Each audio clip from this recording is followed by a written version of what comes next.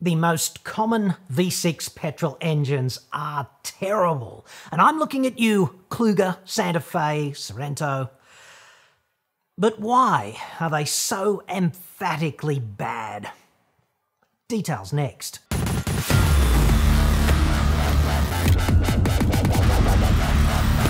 I'm John Cadogan from AutoExpert.com.au, and I get new cars cheap for buyers here in Australia. Girt by sea, all let us rejoice, etc. Website for that, obviously, the saving, not the girt by rejoicing bizzo. Or you can just click the card that's up there now. Dude, do it now. Otherwise, the universe might end in a flash of entropy. And if that happens, none of us will get to see the second coming of Jesus, which, if my calculations are correct, is scheduled for next Wednesday at tea time in Missouri, as usual.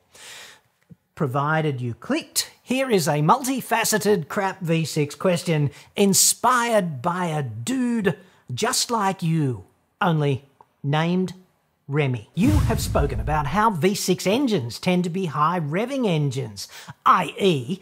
peak power occurs at higher revs compared with other configurations. Is there something inherent about the V6 that lends itself to high revs and prohibits better performance at low revs? What is different about a V6? I would appreciate your 5 cents worth. Firstly, and frankly this is the biggest factor, V6s, the petrol ones, are generally old engines. Manufacturers are moving away from V6s and into 4s, usually with turbocharging and direct injection, and incremental improvements in combustion management between when that V6 was designed and today mean that they can get away with a 4-cylinder engine and still deliver the performance required for the particular platform. And it does tend to be cheaper to make 4-cylinder engines, obviously, because they only require half the number of heads and half the number of camshafts and 2/3 of the number of pistons and less machining in the block and less oil pump capacity and fewer losses through the driving of the cams and things of this nature, etc. Even when you add a turbocharger and an intercooler and a direct injection system, it's still going to be heaps cheaper to make a 4-cylinder, and it's so much easier to package that in the engine bay, especially if your engine bay, if you're out there in R&D making a new car for this or that, especially if your target engine bay needs to accommodate a diesel and a petrol engine, because the V6 petrol tends to need a wider space than the diesel's inline 4, typically. And this characteristic of V6s, okay, being gutless at low revs and needing the crap revved out of them to perform, is mainly due to them generally not having direct injection and also lacking a turbo. It's less to do with the intrinsic configuration of the V6. A multi-point Atmo V6 is pretty much a brute force option of existing componentry, using an old engine and saving the big bucks in R&D that would otherwise need to be spent developing a brand new Turbo 4 that would, in many ways, be superior. The cost of engine development is stratospheric, right? So there's a lot of latency in this proposition out there in the new car market. There's lots of old V6s, especially in 7-seat SUVs. For example, the Sorento 3.5 V6 petrol engine, which in my view urgently needs pensioning off and replacing with a Turbo 4, and its cousin over at Hyundai, the Santa Fe. It's pretty typical of the breed. It's port injected, which is old tech, and Atmo induction, and it makes 200 kilowatts at a staggering 6,300 RPM. Most people rarely rev a vehicle such as that quite this high. So that power is largely hypothetical in vehicles such as that. Mazda's 2.5 Turbo 4 is direct injected and turbocharged, and it makes 170 kilowatts at 5,000 RPM, which is so much more accessible. You can actually do a pretty neat engineering beer garden type trick with these numbers. what you need to do is get out your calculator and divide the peak power in kilowatts by the capacity in litres, and then divide that by the number of 1,000 revs at which that power occurs, okay? For the Sorento, it's going to be 200 kilowatts divided by 3.5 litres of capacity divided by 6.3 thousand revs, which is where peak power occurs. And the number that falls out on your LCD display is 9.1. And I have to admit, they're pretty dodgy units. Kilowatts per litre per 1,000 RPM. Yes. But for the Mazda, which has a turbo and direct injection, it's 13.6 kilowatts per litre per 1,000 RPM. It means the 3.5 V6 in the Sorento is generating 9.1 kilowatts for every litre that it displaces for every 1,000 RPM required to turn it at peak power. And the Mazda 2.5T is therefore doing basically 50% better. There's this thing in engineering, sort of engine design, and it's called BMEP, brake mean effective pressure. And I've spoken about it before on this channel. And this calculation that I just outlined is essentially a bastardized version of that without all the conversion factors and the caveats. Like the ghetto engineering equivalent of BMEP, accessible to anyone. Engine designers have a few options, okay, to meet the target output. They can just spin the engine faster to make more power, because power equals torque times revs. So more power is available to you if you just spin the engine faster, provided you can maintain the torque at that elevated RPM. But this approach is admittedly quite hard on mechanical components, and it makes the power less accessible for ordinary drivers like non-pathological rev heads. And it does tend to hurt low-end performance, like low and mid RPM power delivery, which is something that really matters out there in the real world, driving daily. Or a designer can just make the engine bigger. That's pretty obvious as well, because bigger engine makes more torque, because bigger engine equals more airflow equals more combustion per cycle equals more torque at the crank. That tends to be fairly inelegant also as solutions go, especially in a regulatory and community sentiment environment where efficiency and emissions are tightly regulated and increasingly highly regarded.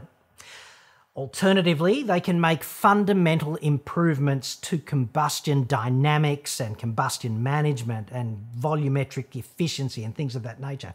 Direct injection does the combustion management voodoo, and a turbocharger improves volumetric efficiency. So essentially, what you're looking at with a V6 is a window into the past, like 20 years into the past in many cases. And the superior performance, especially at low and medium revs where most people drive, of smaller, more modern turbocharged direct injection engines is due to fundamental improvements in technology. I am assuming that this is by design and that the characteristics are invariant of the number of cylinders, but this is not reflected in engines out there in service. While V6s are almost invariably high revving, many V8s, particularly diesels, are not, like the current Land Cruiser V8 diesel. Okay, so quick point of order on this. You cannot compare petrol and diesel engines directly because the different fuels have vastly different combustion dynamics. Diesels have significantly higher cylinder pressures during compression. All modern diesels are turbocharged and direct injected, and in fact, diesel engines adopted these technologies before petrol. Plus, diesels are intrinsically more thermally efficient than petrol because the mixture tolerates greater compression. And more compression equals expansion through a greater range during combustion equals more thermodynamic efficiency, like 20% more or less. All old petrol multi-point Atmo engines were bad in comparison to modern engines, like the Honda 1.8i four-cylinder inline engine in the Civic is a relic, And it's emblematic of Honda's embalmment during the GFC, right? That engine makes 104 kilowatts at 6,500 RPM, which is 8.9 in bastardized BMEP, which is slightly more awful than the current V6 Sorento Santa Fe engine, and the Honda engine needs to rev even higher to get the job done. Emblematic of that old tech. Let us go back in time now to something like a model year 2000 V8 Holden Commodore, 225 kilowatts out of the box. Summer Nats, here we come. 5.7 litres spinning at 5,200 RPM with Atmo induction and multi-point injection. And yet, just 7.6 in bastardized BMEP if you run the numbers. Even if you mod it so that it revs to 6,000 as a kind of thought experiment and you maintain the torque production at peak power, you'd notionally get a proportional increase in peak power to something like 260 kilowatts, but the efficiency would remain the same. You'd still be stuck at something like 7.6, which is comparatively crap. Let us step up the Summer Nats rankings somewhat and go to 2005 HSV Grange. It was crap too, at least thermodynamically crap. It went okay. 6 litres, Atmo induction, multi-point injection, 297 kilowatts, 6,000 RPM. Burnout masterclass, here we come. But 8.25 in bastardized BMEP, which is awful efficiency, frankly. The reason they typically didn't get criticised for needing a big rev and for performing so badly per unit volume, frankly, was A, nearly 300 kilowatts is kind of a big band-aid when it comes to media criticism. B, motoring journalists typically are not Mensa candidates or that technically cognizant. And C, criticising Holden and or HSV is the motoring journalism equivalent of apostasy. Just ask me. I've done it on national television a few times. Pro tip, okay? You have to be super careful doing this bastardized BMEP kind of analysis with petrol engines tuned for different octane ratings, like different RON numbers. This is generally because higher octane engines typically deliver more compression because octane rating is all about resistance to uncontrolled combustion, and that greater compression yields greater expansion and higher efficiency by virtue of intrinsic combustion dynamics. This V6 thing is really just an age artifact, like a technology artifact. It's like a CD compared to streaming your music or something. Big Atmo multi-point engines are dinosaurs. It's not their cylinder size or geometry that's bad. The cylinders in the vast majority of passenger engines are in the ballpark of half a litre to 0.6 litres, and the optimal size is half a litre per cylinder, so it's common to see 1.5 litre 3 cylinders, 2 litre 4s, 3 litre 6s, and 4 litre V8s. At least it is these days. My guess is that dimensional constraints, which are usually the cause for a V configuration in the first place, are prohibitive to the length of the stroke, thus necessitating an over-square design to achieve the desired displacement, and thus meaning the engine has to go comparatively faster to make power. I'm going to respectfully disagree with you there, Remy. The big saving from V configurations is length of the block, seeing as in a V6 the cylinders are more or less side by side, but if they were inline they'd be lengthwise, so you save a hell of a lot on length, not all that much on height. The cylinder banks are even canted over by virtue of the 60-degree V, right, or the 90-degree V if the design is especially once over lightly. So no, dude, the stroke is not especially constrained in a V6 because that extra height is over there, like that, in the V, right? Most V6 petrol engines, like Kluger, Sorento, Santa Fe, etc., they are over square, however. In the ballpark, the bore is in the early 90 millimetres, like 93 or 94 or something, and the stroke is in the early 80s, like about 84, versus the Mazda 2.5T at 93 by 92, so it's pretty square. What we're talking about here is roughly 9 millimetres in stroke difference, okay, of which only 4.5 millimetres is going to be the height of the block, like above the centre line of the crank. And it's canted over at 30 to 45 degrees per bank. So this is hardly a packaging consideration. It's less than 1/4 of an inch. Miracle. It's much more likely to be delivering the high RPM performance required in order to achieve the revs that are required to deliver the target output power, okay? So I think Remy's proposition here is a little chicken-egg kind of reversal. I am at a loss because big medium-speed diesels, as used for motive power in ships and diesel-electric locomotives, are of a decidedly undersquare design and at full power at as little as 800 RPM. I realise this is a different kettle of fish, but still the same principles apply.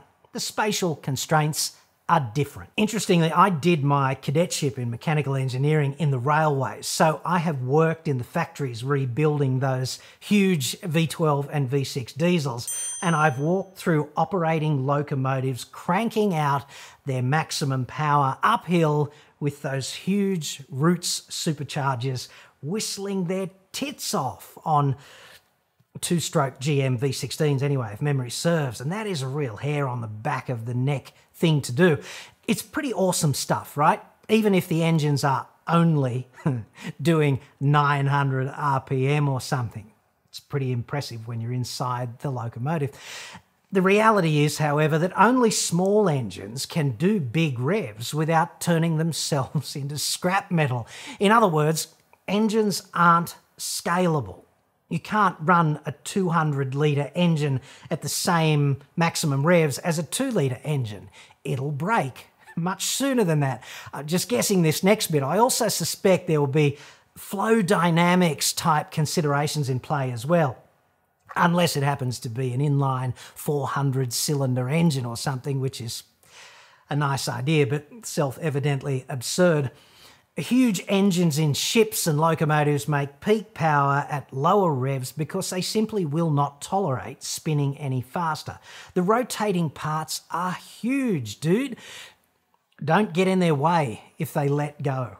So in a nutshell, when you look at a V6 engine in a passenger car, like an SUV or something, you are really just looking deeply into the past. Plus, car makers do work hard to appease America. And not to stereotype, but Americans do love their large engines and they are kind of addicted to gasoline. In a sense, they really don't appreciate what they're missing out on and what the rest of the world has been doing for quite some time now.